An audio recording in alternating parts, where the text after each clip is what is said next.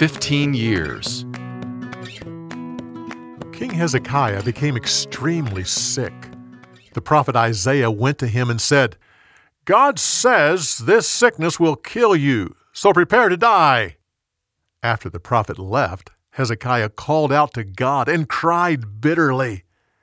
God said to Isaiah, "Go tell the king, I've heard his prayer and have seen his tears. Therefore, I'll add 15 years to his life. As a sign, I'll cause the shadow of the sundial to go backwards 10 degrees." Hezekiah watched the shadow on the sundial move back 10 degrees. Immediately he started to recover from his sickness. He sang before the Lord and gave thanks.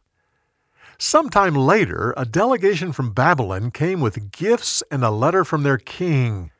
Hezekiah gave them a tour of the palace and government buildings, which included the treasury house and all of the nation's wealth.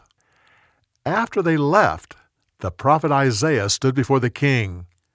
"The Lord says, the day will come when Babylon will invade Judah and take everything they've seen back to their country. Your descendants will become personal slaves to the king of Babylon." Hezekiah bowed his head and finally said, "This message from the Lord is good. While I live, there will be peace and security." For more, go to BibleTelling.org.